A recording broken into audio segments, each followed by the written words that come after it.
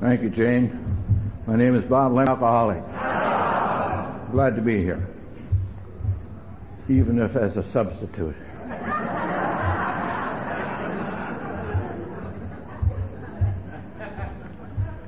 I told somebody a story about that, about being a substitute, and they said, why don't you tell it from the podium? And then I thought, maybe I shouldn't, but maybe I will. Seems these two couples are going to go to dinner on Friday night. And one guy said, well, we'll come by and pick you up, and then we'll go to eat. So the guy who's going to do the picking up picked up the other couple, and they get in the car, and he said, where's your wife? He says, she's at work, and we have to stop and pick her up. She got detained. So it's no big deal. Pull up in front of this brothel. He leaned over and he says, I didn't know she's a prostitute. He said, she isn't. She's just a substitute on Friday night.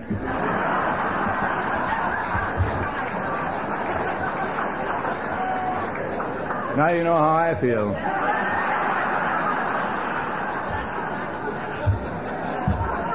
Thanks, Carol.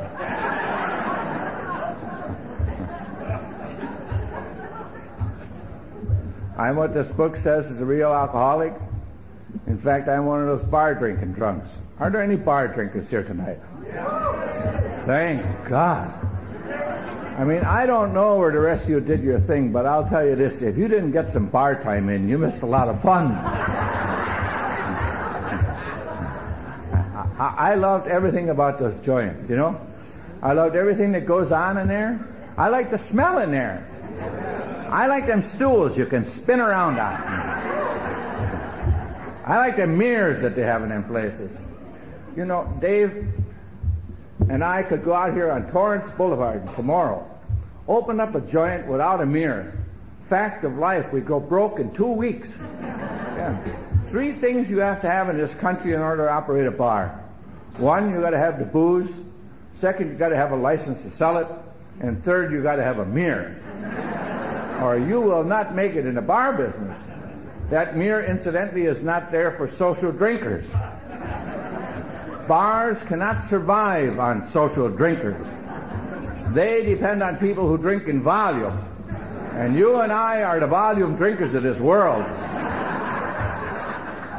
Social drinkers do weird stuff in bars. You bar drinkers know what I'm talking about. They come in there, they have a couple drinky poos, you know, and then they start saying weird off the wall kind of crap like, ooh, I'm getting dizzy, I'm going home. Going home? People like you and I, we sit there all day.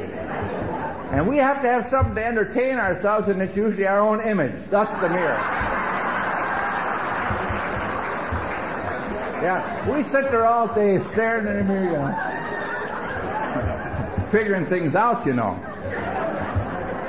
I like those jukeboxes they have in them joints. You know, the ones that play Born to Lose all day. I even got to like the Men's John in them places. And when I got to Alcoholics Anonymous, we used to have a guy around here by the name of Norm Alpy, who in my opinion was the greatest speaker Alcoholics Anonymous ever had, ever will have. And he was a bar drinking drunk, and the first time I heard him, he was up at one of these podiums and he talked fast. I mean, he's the only man up till tonight that could give a 1 hour talk in 32 minutes, you know. God rest his soul. And he's up there and ranting and raving, and all of a sudden, he said something weird. He said he got to be a bathroom slider in the men's can. And right away, one of the bananas fell out of my ears, and I thought, what's this clown talking about, you know? I mean, I thought I'd done it all by the time I get to Alcoholics Anonymous. And here's this guy talking about something completely foreign to me. I don't know what in the world he's talking about. And he went on to explain that bathroom sliders in the men's John, I think in the ladies too, where they have them pay toilets, good, keen, smart alcoholics slide under the door to avoid paying and save that money for drinking whiskey. And right away I thought, by God, why didn't I think of that? I bet you there's a couple thinking that right now. Then he went on to explain that whenever he got done doing what he was doing in there, he'd slide back out. Never realizing, of course, that once you're in there, you can turn the handle and walk out, you know. And anybody that thinks like that is a friend of mine. And so I'm eternally grateful to the Norm Alpes and Alcoholics Anonymous, the Chuck Chamberlains and Jimmy Ryans and Eddie Regans, who said things from podiums like this to drunks like me, or I would not be here. I would not be here. And the reason that is, I mean, they made sense to me. They made sense to me. And I still can't believe to this day that I believed them. I don't understand that. Because I'm a phony, a cheat, a liar. I tell the truth about nothing. And I don't know how in the world I believed that what they were saying from these podiums was the truth, But I believed it wholeheartedly. And it is my nature to believe anybody. They're all phonies like me, and I don't believe nobody. And I can't understand to this day that, yes, I thought to myself, my God, there's another one just like me. And that's what this is all about. Bottom line, that's what this is all about. And so I'm eternally grateful for the people who were here before me, who said things like that from podiums like this to people like me. And so I just can't tell you how incredibly proud I am to be a member of Alcoholics Anonymous and sit amongst you and converse with you and count many of you as friends. And it's incredible. I guess it's important that I tell you a few things. When I came to Alcoholics Anonymous, are there any? I know there's a couple Texans in the room today. Raise their hands. A couple Texans. Yeah. The reason I do that is when you talk in Texas, check them with them. It's right. If you, in the first 5 minutes of your talk, you don't tell them your sobriety date, they automatically assume you don't have one. Right? And so, to get the record stated for the sake of the Texans in the room, my sobriety date is the 13th of January, 1964.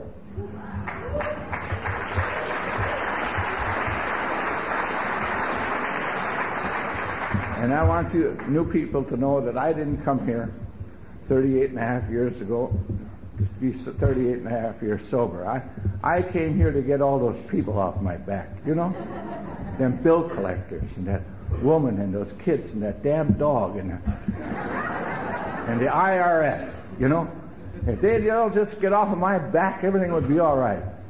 And so I'm getting up in years now, and I get to thinking about things and how this thing all transpired in my life, and there's some people and then we have these people, the medical profession in AA today. A lot of people in the medical profession and in and out of AA. And there's two schools of thought there. There's some of them who thinks this thing is hereditary. And then there's that say, no, it isn't hereditary. But I don't know. I can just tell you this. My great-grandfather was an alcoholic. My grandfather was an alcoholic. My dad and his two brothers are alcoholics.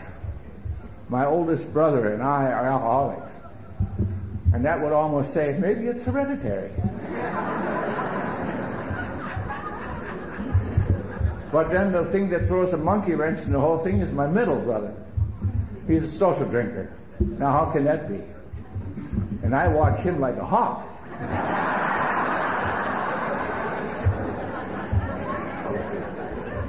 And at least once a year we get together at our house in the desert, and he flies down from San Francisco with his wife, and we have like a mini family reunion. And he likes to drink Old Fitz on the rocks. And before he comes, I always make sure there's a bottle up in the cupboard. And he comes to my house and he heads for the cupboard.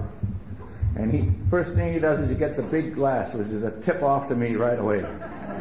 And you know what he does? He fills it full of ice. Then he gets that bottle of whiskey out of my cupboard, opens it up, starts spritzing it around like this, big deal. And then he takes that glass of whiskey, goes in my living room, sits down on my couch, takes that glass of whiskey, puts it on my end table, picks up a book and starts to read.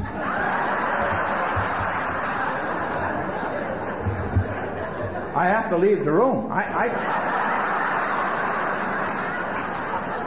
can't stand that. And to make matters worse, he sits there for 3 hours and sips and reads. I have to at last leave the house. I just go bananas. I tell him, for God's sake, man, drink it.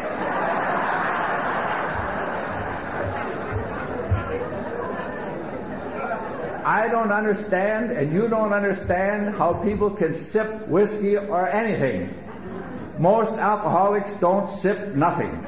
We don't sip water. Down. We're gulpers. We don't sip nothing. We don't sip soda pop. Down. How anybody can sit there for 3 hours and sip on a glass of whiskey just is beyond my comprehension. I don't understand that. Conversely, he doesn't understand how I make a pig of myself when I drink whiskey. And once in a while, in my drinking days, I would get into some financial problems. I'm sure that never happened to anybody here. But once in a while, I would have to call on him and say, could you help me out? And invariably, he would send me money and get this big problem resolved in my life. 3 weeks after he sends me the money, he calls again, like Normsies do. And they say weird things to alcoholics. Like, I heard you're drinking again. I said, doesn't everybody? You know, what's the big deal? And then my second thought is, how the hell does he know he's in San Francisco? And now I've got that figured out. My mother tells him. She lives in Wisconsin and she can smell whiskey on me 2,000 miles away.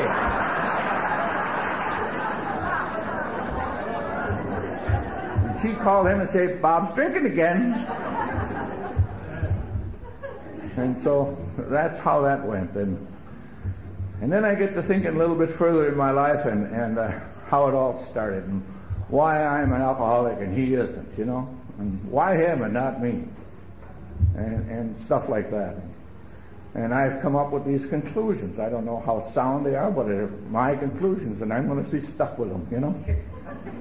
I've come to this conclusion that the day I was born, I had 2 strikes against me right out of the chute, you know. First of all, I was born in this little town in Wisconsin, and you all know how little towns are. Everybody knows everybody's business, and sometimes that's good, and sometimes that's bad. And in my case, it was always bad, it seemed. And the second strike I had against me was my dad was assistant chief of police in that damn town. And he was 6'4", weighed 280 pounds, wore a uniform, carried a gun, scared the living bejesus out of you. And for the first 15 years of my life, I did everything that turkey told me to do, just out of fear. Because I knew deep down inside, if he ever hit me, he'd kill me. I mean, he was a big moose and a tough cop. And I was scared to death of him. I mean, little things. If he told me to run to the store, I literally ran to the store. I mean, I didn't slow down when I got out of sight or something either. And I'd run all the way back, too. If he told me to carry out the trash, I carried out everything that even looked like trash. You know? If he told me to rake the leaves, I even raked the neighbor's leaves, you know. And in Wisconsin, they have a lot of snow. And he taught me very early in life, if 5 flakes of snow fall on our sidewalk, it's my job to take it off there. And I did it religiously out of fear, like I say, until this magical thing happens to all human beings. Everybody here, everybody out there.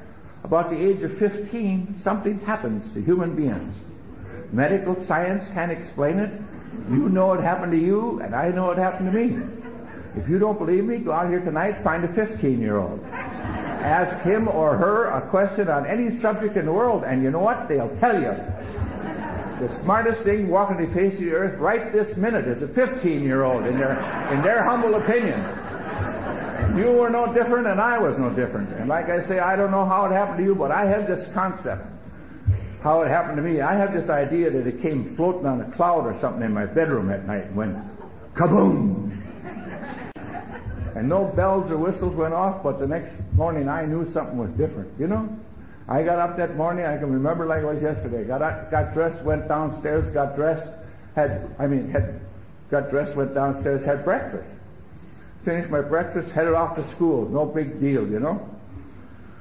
Came home from school at noon for lunch, and it was snowing.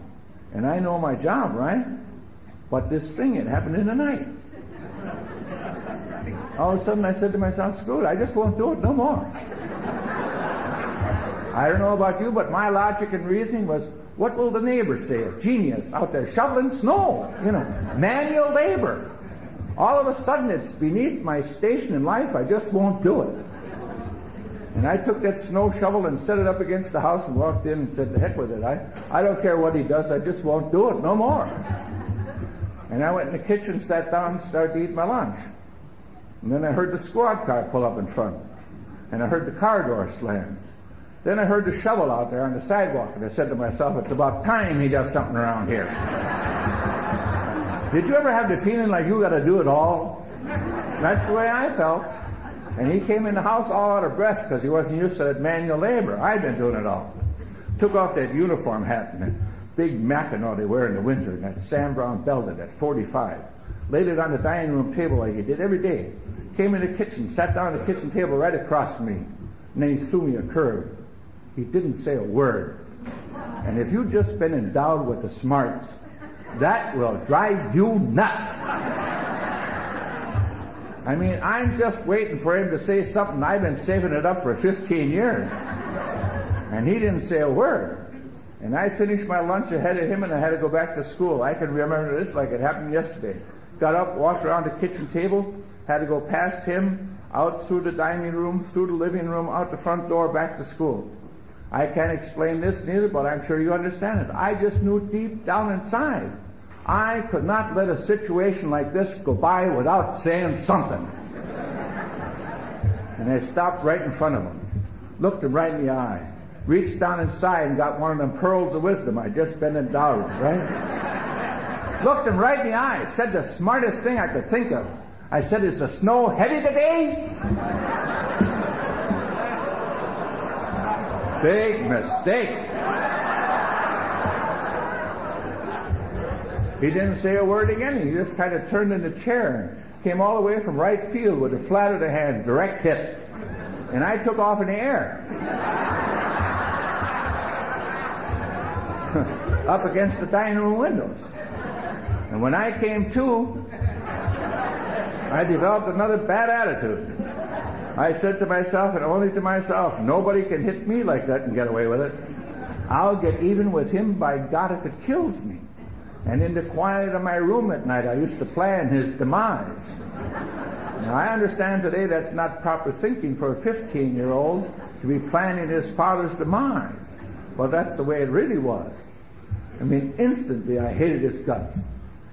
And the things that this situation and a few others about to tell you helped formulate my attitude towards people, places, and things. And by the time I got to the doors of Alcoholics Anonymous, my attitude towards people, places, and things was really messed up.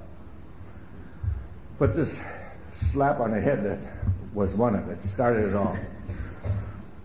About a year after that incident, another big deal happened. Another cold winter day in Wisconsin. Snow piled up as high as this podium. 3 of my buddies and I come home from school at 4 o'clock in the afternoon. Walking down the street, get to the corner to go down to my house. And there, passed out in this snowbank, is my dad, dead drunk, in full uniform. And these 3 guys, 3 buddies, started to tease me about my drunk dad, the drunk cop. And we went to Fist City right there, and I won. But I'll never forget the feelings and emotions I had that day. Realized then and there that he had disgraced that uniform he wore, disgraced that badge he wore, and lost the faith and trust of that community that he had pledged his life to protect and to serve. Big deal. About 9 months after that big deal, another traumatic thing happened. At the age of 47, he died of chronic alcoholism. Didn't say that on his death certificate, incidentally. It said heart disease. And I found out another fact of life, that doctors lie on death certificates to certain people in certain towns. And they're still doing it today. Fact of life. About a year after that incident, another traumatic thing happened to me. I was going with this gal. I mean, when I say we were going together, we started out in kindergarten together. Same kindergarten, same grade school, same high school, same Sunday school, same church. And right out of high school, we got married. It was a beautiful event. Crossed white shotguns, everything.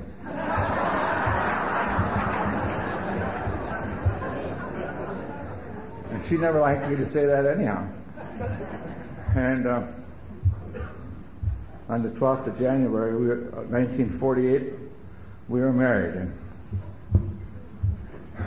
you all know, on the 23rd of December, on the 23rd of November 2001, she was diagnosed with cancer. And on December 23rd, 2001, God came and took her from me. And it's tough. We were just ready to celebrate 54 years of marriage. Had the tickets already to take her to Maui for her birthday. And it didn't work out. And I miss her. God, I miss her. I hate them damn dishes.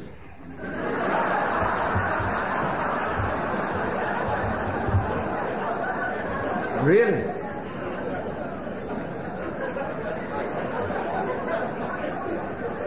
I used to sit in my office and think, I wonder what the hell she does at home all day long.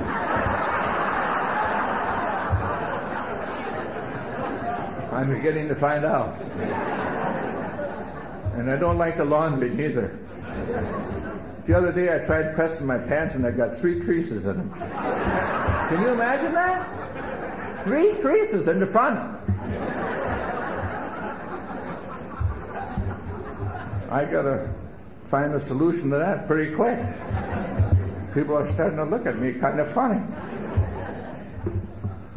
And so, but by the grace of God,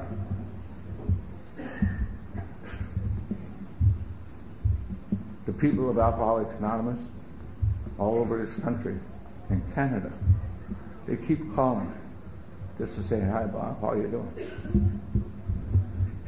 And it really helps. It really helps. To know somebody else really gives a damn. And so I have to go on. And like all women after we got married, she started to demand things like furniture to sit on and curtains on the windows and all that stuff. And I don't have any money. And I go down and see my dad's buddy, the chief of police, and told the chief, she wants all this stuff. And I don't have any money. And he said, go up to the sheriff's department tomorrow. I think they need help. And any of you who come from a small town, you know the process. 1 phone call is all it took. Walked into the sheriff's department the next morning, they pinned a gold badge on me. And I got to be a drunk cop, just like my dad. And time doesn't permit me to tell you what can happen to a drunk cop, except stir up some old resentments. And God knows you probably don't need any more, especially when it comes to cops. Bunch of cop haters right over there. I can spot them a mile away. In the back row there, too. But let me tell you something. If I had my choice this very minute to be anything in this world, I could be this very minute and still be a cop. I loved every minute of it. I loved all the excitement, the camaraderie, and everything that was being a cop. And I don't know about you, but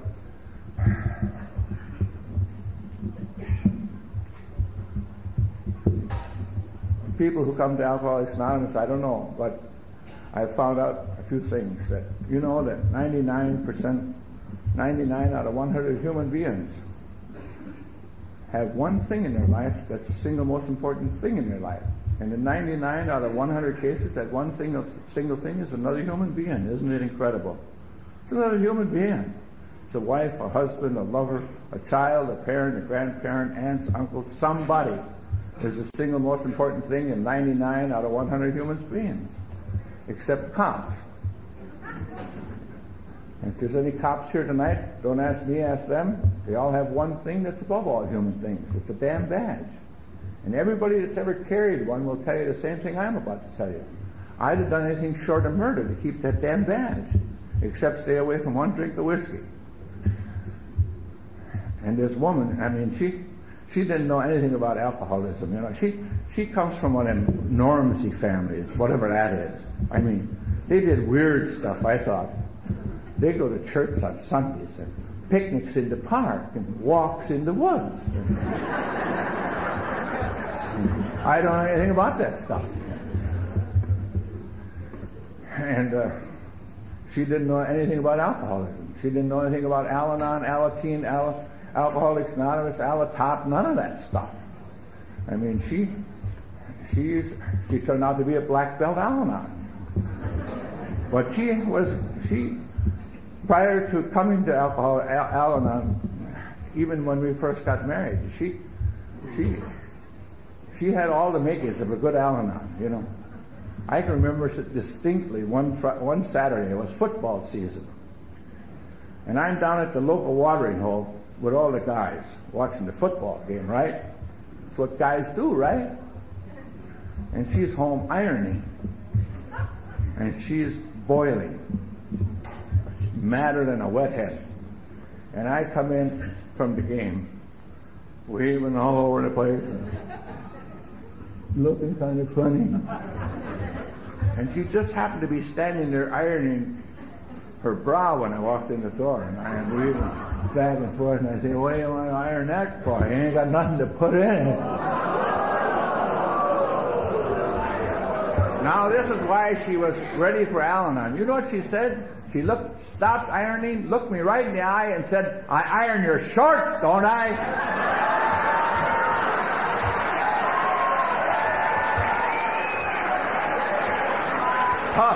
Huh.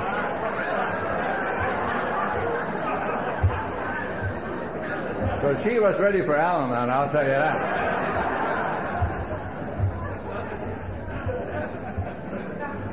And I don't want any newcomers to think I got a bunch of warrants in my pocket here and you start heading for the door. I mean, they took that badge away from me a long time ago, and it was probably, next to the night she died, it was probably one of the worst nights of my life. It all came down, you know. One night a bunch of cops and our wives were going to have a party. And I don't think there's anything different, incidentally, between the cops' party and the civilian party. Except maybe at the cops' party the booze is all free. And that's where drunks like me really shine. I don't know about any of you, but I just love free booze parties. And I'm not the kind of guy at a free booze party sitting over there in the corner sipping on drinks with a little pinky sticking out, you know. I'm back there in the kitchen where the supply is. With both hands, right? Getting all I can get while the getting's good in case they run out, you know. And I don't know how long we were at that meeting. At that party. And she sidled up next to me in the kitchen. Says, we're leaving. I said, what are you talking about, woman? We just got here. At least it seemed like that to me. I don't know about you, but every booze party I've ever been at in my life, it seems to me there's a magic takes place in the room. And I'm part of the magic, and I'm not leaving.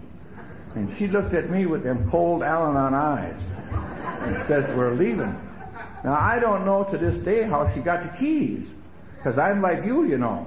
My car, I drive. I'm sure nobody here ever said that. And we left, and all the way home she started bad-mouthing me again about my drinking. And this whole thing, incidentally, is in the book. It talks about this whole scenario. Read the book. It says that you and I, who are real alcoholics, go through life with blinders on us like they put on horses, and we don't see anything that way, and we don't see anything that way. It's our way or no way. We're very selfish individuals. And she's yakking away at me, and every alcoholic I know, when people are telling us these god-awful truths that we don't want to hear, we have a switch here. Shuts it all off.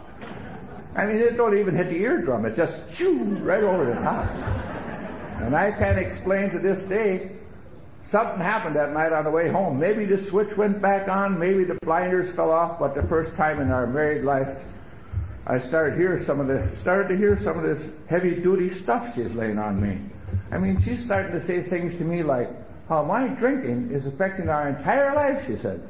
I said, now what are you talking about? She said, first of all, it's affecting our social life. I said, yeah, how's that? She said, we just had to leave that party back there for one reason and one reason only.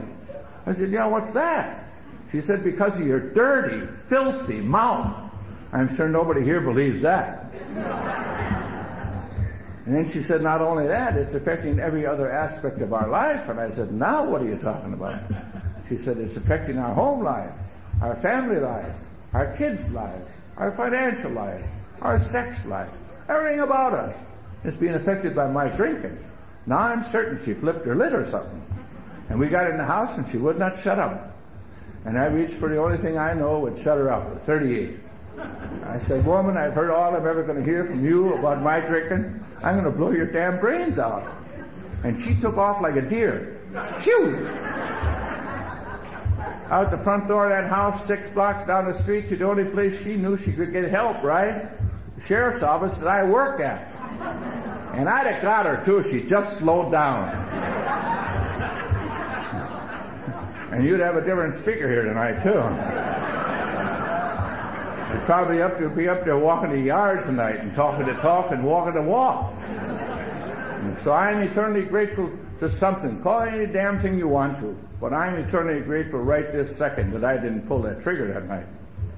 And I came out of that blackout standing in the middle of the sheriff's office at 3 o'clock in the morning with a 38 in my hand, going to kill somebody.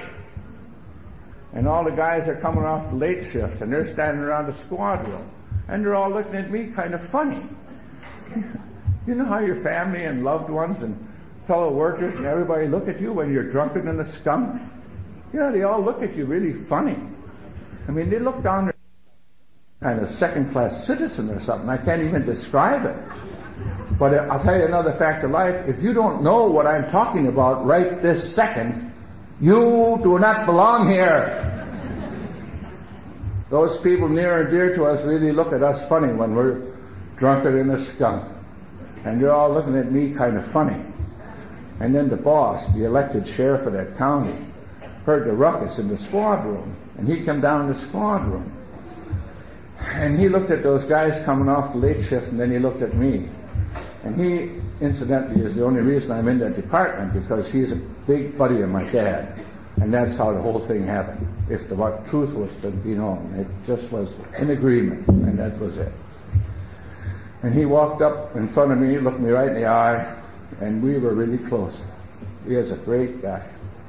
I love him to this day. He looked me in the eye, says, Bob, hand it over, the badge and the gun. And he took away the badge, the gun, and the uniform. At the age of 31, I had to do the most adult, mature thing I could think of. I ran away from home. If there's any runners here tonight, I want to talk to you outside after the meeting. Because you know what? No matter where I go in this country or any other country, these rooms are full of runners. You know that? Running to something, running from something.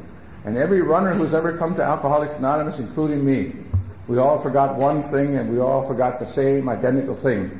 And that is when you're running, no matter where you're running, whether you're running to something or running from something, we all forgot the same thing. We all had to I had to bring me along. And you had to bring you along. And you is the problem and me is the problem. And you can't make this thing alone and I can't make this thing alone. But together we can make it. And that's the miracle it talks about in this book. One drunk talking to another, and it works. It works to the tune of over 2 million sober members of Alcoholics Anonymous, and that's good enough for me, man. That's good enough for me. And I consider myself a very fortunate member of this fellowship because over the years I've had the privilege, and I mean a privilege, to eyeball 50% of them properly. Eyeball to eyeball. And I believe that's an earned privilege. It is not given. You earn the right to do this and suit up and show up and do what's asked of you in Alcoholics Anonymous. And I hope and pray before they throw dirt in my face, I'll get to meet them all. Because I'll tell you another fact of life. No matter where I've been in this country or any other country, some of the finest people I've ever met in my life, all turned out to be sober members of Alcoholics Anonymous. Now, isn't that a kick? Coming from where you and I have come from, some of the finest people I've ever met in my life turn out to be sober members of Alcoholics Anonymous.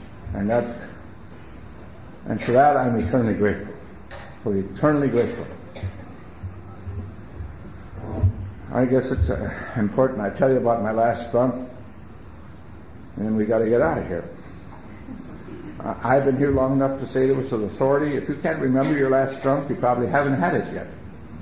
But I don't know about any of you, but I never want to forget, as long as I live, what was going on in my life the day I walked into Alcoholics Anonymous, in utter desperation. And if you're new here today, I hope you're as desperate about this deal as you've been about anything in your life. Because I believe the more desperate you are about this deal, the better shot you got at making this thing. My last drink, like I say, was no big deal. I didn't sit around and plan it for 3 weeks or something. It just happened, you know. It was a Friday night, the 27th of December, 1963. Just finished eating dinner. Made the big announcement to that woman and those kids. Told them I'm going out and have a couple of beers with the guys. I'll be back in 2 hours. And like a good Al-Anon, she started that yak, yak, yak, yak, yak. And I said, listen, woman, I want to tell you something for the last time. I just put in 40 for a bunch of ingrates around here. And I'm going out and commiserate with my friends, and I'll be back in 2 hours. Now knock it off. And like I said, it was the 27th of December, 1963, at about 7 in the evening. And I got back on the 13th of January, 1964. Can't tell you to this day where the hell I was. I know on the 27th of December, 1963, at about 7:30, I went to my favorite watering hole, a place called the Prelude. Now, isn't that a nice name for a dump? The Prelude. I mean, it has the connotation you're only going to be there for a little bit, you know.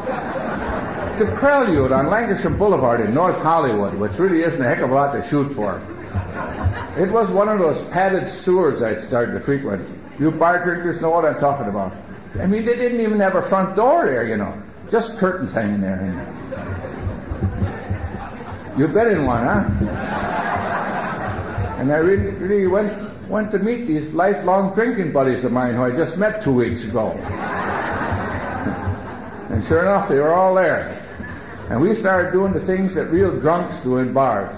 It's Friday night, you know what they're doing. All over this country, the same identical thing. They're all standing around them watering holes, talking in millions and spending in dimes. Trying to impress people we don't know with money we don't have.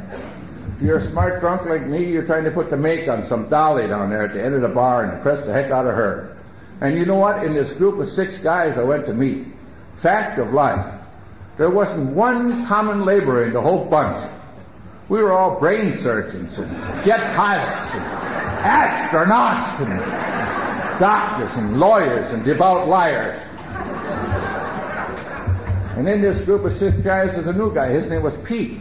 And Pete was one of those intellectual giants who meet in bars. You bar drinkers again know who I'm talking about. That's that guy or gal who sits down there at the end of the bar and has the answer to every living subject in the world. And they drive people like you and I nuts, you know. And that was Pete. I mean, if you had marital problems, and I had marital problems, he had the answers. If you had legal problems, he had the answers. If you had medical problems, he had the answers. If you had engineering problems, he had the answers.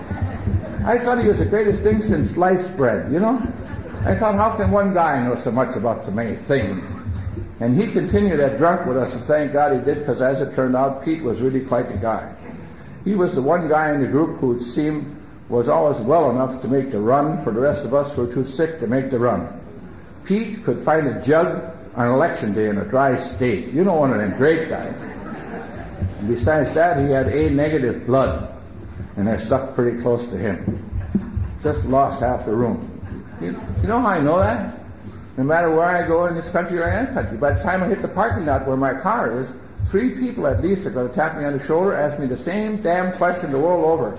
They all say, hey man, what do you mean by that A-negative blood crap? And just so we don't plug up the parking lot here tonight, I'll tell you ahead of time. First of all, if you have A-negative blood, it's rare blood. And second of all, when you're selling it to buy wine, you get more for A-negative than any other kind of blood. And so I stuck close to Pete. I mean, I might have been born at night, but not last night. And then I can't tell you the series of events that took place. We were living in these abandoned cars, one of which was mine. You laughed, you know. You know how your car gets to be an abandoned car? That's kind of a work of art. The tires are usually flat, the battery's dead, it's out of gas, and it's usually 6 months behind in payments. Then legally it's an abandoned car. It also got to be our living room, our kitchen, our bedroom, and our bathroom. Got a little salty in there. And one of those mornings, I can't tell you which one, we all came to and Pete didn't. And he had swallowed his tongue that night in a convulsion. And he was deader than a doornail. And I got fighting mad at everything and everybody. And God, if there is a God. Because my great intellect and better judgment took over again, which incidentally got you here and me here. Our great intellect and better judgment takes over. My great intellect and better judgment said, you know, if there's a God, why would he let a good guy like Pete go, who knows everything there is to know about everything, and let me stay? And then I can't tell you the series of events that happened after Pete was gone. But I'll never want to forget this next incident as long as I live. Early morning on the 13th of January 1964, some phenomena started taking place. I don't even know what the hell a phenomena is. But some weird stuff started happening. Because all of a sudden out of that radio came the most beautiful music I ever heard in my life. Yeah. It was like the Boston Philharmonic Orchestra was in the car with us. And I know today it was hallucinations because the battery was dead. Yeah, but I remember like it was yesterday. And it was the most beautiful music I ever heard. And I thought to myself, man, this is how it must be when you die. And then I got scared. Have you ever been real scared? I thought cops aren't supposed to get scared. But I got real scared. And for the first time in my adult life, I got down on my knees in that sewer, crying out to a God I was absolutely certain did not exist. And if he did exist, he don't want anything to do with a drunk like me. But I said the most honest, sincere prayer I've ever uttered in my life. I said, God, if there be a God, the only prayer I know is help me. And through a series of unexplained happenings, which Chuck used to refer to as unexplained happenings or miracles, and through those unexplained happenings, I got to my first meeting of Alcoholics Anonymous through another unusual thing. That morning, my wife worked at Warner Brothers, and she was in the secretary pool that morning. And I had been gone about 18 days, and she had made up her mind that week to rat hole some money, and this was the end. She was leaving, and she had a spot picked out to move to, and this was the end of our marriage. And she's sitting at the desk at Warner Brothers and crying. And this great big tall guy comes walking through the secretary pool. His name was Matt. And he said to her, you better do that in my office. And she went in his office, and he said, now you can let it all hang out. And for the first time in her career at the studios, she told about this drunk that she did with. And he's been gone all this while, and she's ready to leave. And he says, why don't you have him try Alcoholics Anonymous? And she said, how do you know? He says, because I are one. And that was the first time in 37 years with the studios, he broke his anonymity that morning to help one sick alcoholic, me. And he was just the finest man, one of the finest members of Alcoholics Anonymous, like I said, that I've met in my life. And he was a great man. And I got to my first meeting of Alcoholics Anonymous that night. And it hasn't been necessary since to go out there to be a phony, a cheat, a liar, and a common drunk. And if I get nothing else out of this deal, that mere fact ought to last me a lifetime. I don't know why you're here, but that's why I'm here. That's why I'm here. And at that time, incidentally, in the state of California, there wasn't one hospital in this entire state would admit anybody for chronic alcoholism. Not one. And so we've come a long ways. And I got directed to one of them AA clubhouses, and I'm not here to promote them either. Because some of them I've seen in this country and other countries are dens of iniquity. Yeah. You should see some of the sewers I've seen. But the one I went to was not, is not, will not be as long as I got anything to do with it. And I walked in that club that morning and there were no meetings going on. Just two old goats sitting over there in the corner playing cribbage. And I walked in the clubhouse, like through that door, and they're sitting over there. And I walked in the door, and one of them poked the other one. They stopped playing cribbage, and he poked the other one and pointed at me, and he said, we better do something with that one, or he's going to start jackknifing around the room here, you know. I mean, I wasn't nervous, just quick, you know. And they applied the only therapy they knew at that time. Yeah, did you hear that? The only therapy they knew at that time. They gave me a bucket of paint and a paintbrush, figuring that I could paint faster than anybody else could play. And I painted that damn clubhouse, and I can't tell you to this day how long I painted, don't know. But I'll never forget the day I finished. It was a bright Saturday morning. Put away the buckets and the brushes and cleaned everything up just perfect, because we're perfectionists too, you know. And then I found out the truth, that one of them cribbage players had been a painter all his life. And that old thinking came back that fast. Why me, God? Why wasn't he up there painting? And I'll fix their clocks. I'll get drunk at every damn one of these phonies. And I headed out the back door of that clubhouse, boundly determined to quit Alcoholics Anonymous, get drunk at every damn one of you. And then God, as I understand God, had to perform another miracle, and he had to do it damn fast because I was going. And you know what? I reached for that push bar like they have on those doors. I reached for that push bar on the back door of that clubhouse, and the door opened up ahead of me. And it's on the second story, and there's a little landing out there, and there's this clown standing on the landing there. He has a smile from ear to ear, and he says, "Hi!" And I said, "Shove it!" He says, "Why do you say that to me? I don't even know you." I said, "Shove it anyhow." He said, "Come here, I want to talk to you." Brought me back in the meeting hall, set me down in them Henroid chairs, not these nice padded ones, them cold metal ones. And I told him about them gray-haired goats, and he made me paint that club, and I'm going to get drunk at every damn one of them. And he ended up being my sponsor.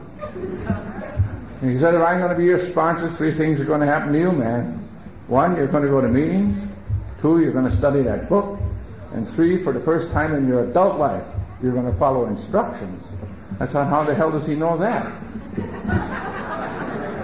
And they say at that time there were 700 meetings a week in the greater Los Angeles area. And today there's 2,400 a week. And we made them all. Yeah, I mean, it was meetings, every night. And newcomers, it's going to happen to you because it's happened to every one of us, so don't feel bad about it. You're going to say to your wife, your husband, your buddy, your girlfriend, meetings every night. Tonight I'm not going. And that night he came by early. Put me in the car and started down the freeway. I said, where are we going tonight? He said, he was a crusty old bugger anyhow. He says, we're going to the hole in the ground. I thought, oh my God, now they're going to bury me. For those of you who don't know where the hole in the ground is, it's underneath the Ebell Club in Huntington Park, California. Started by a guy by the name of Tex Adams, who'd been sober since Lincoln had the measles. Thank God for people like Tex who started places like that for drunks like me.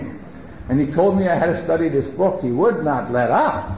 I mean, he'd get that book in his hand and get me in the corner and start pounding on his book and start saying weird stuff to me like, between page 1 and 164 of this book is how drunks like him and millions of others before him had found a way of not to die from chronic alcoholism. Then he'd look at me and say, if you don't want to do it, then get the hell away from me. I thought, how can he talk to a sick alcoholic like that? And don't he understand we're sensitive? And he literally saved my life. He motivated me to do the one thing I would never have done on my own volition. Yeah, I cracked the cover of the book, and I found me in there. And we got to Huntington Park that night and started down the steps into the Ebell Club. And there's another one I can't understand. Stepping down those steps going into the Ebell Club, something happened. It seemed like something came all the way from my toes. And I think it was the first honest feeling in my life. And I tapped Joe on the shoulder. I said, Joe, I got to ask you something. And he turned around real gruff, you know. He is a crusty old bugger. He'd say, yeah, what do you want now? And I knew that second. I can't explain it. I knew deep down inside, he had all of me he could stand. He was sick and tired of my BS, and I knew it. And I looked him right in the eye and says, how long do I have to go to these damn meetings?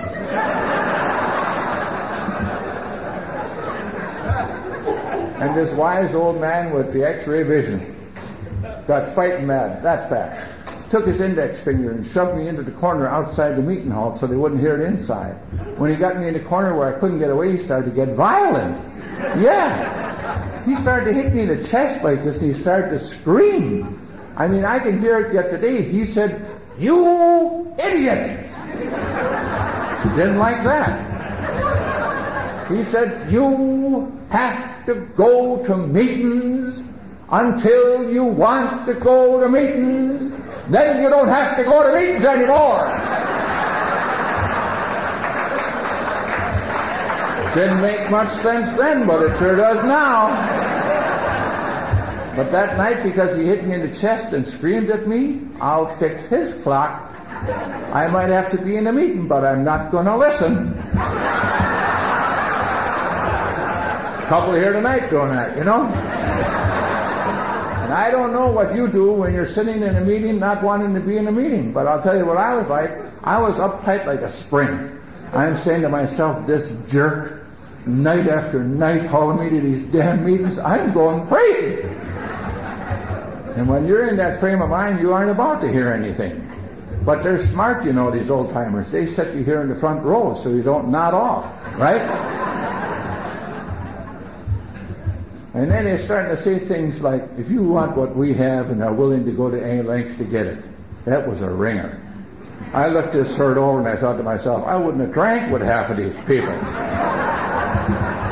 I mean, there's a couple here tonight I wouldn't drink with yet. Right, Keith?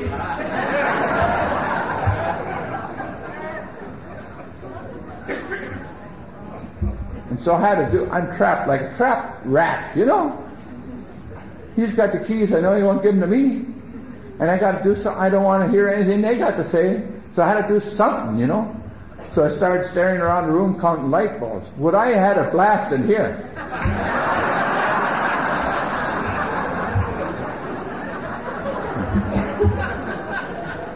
And then I run out of light bulbs.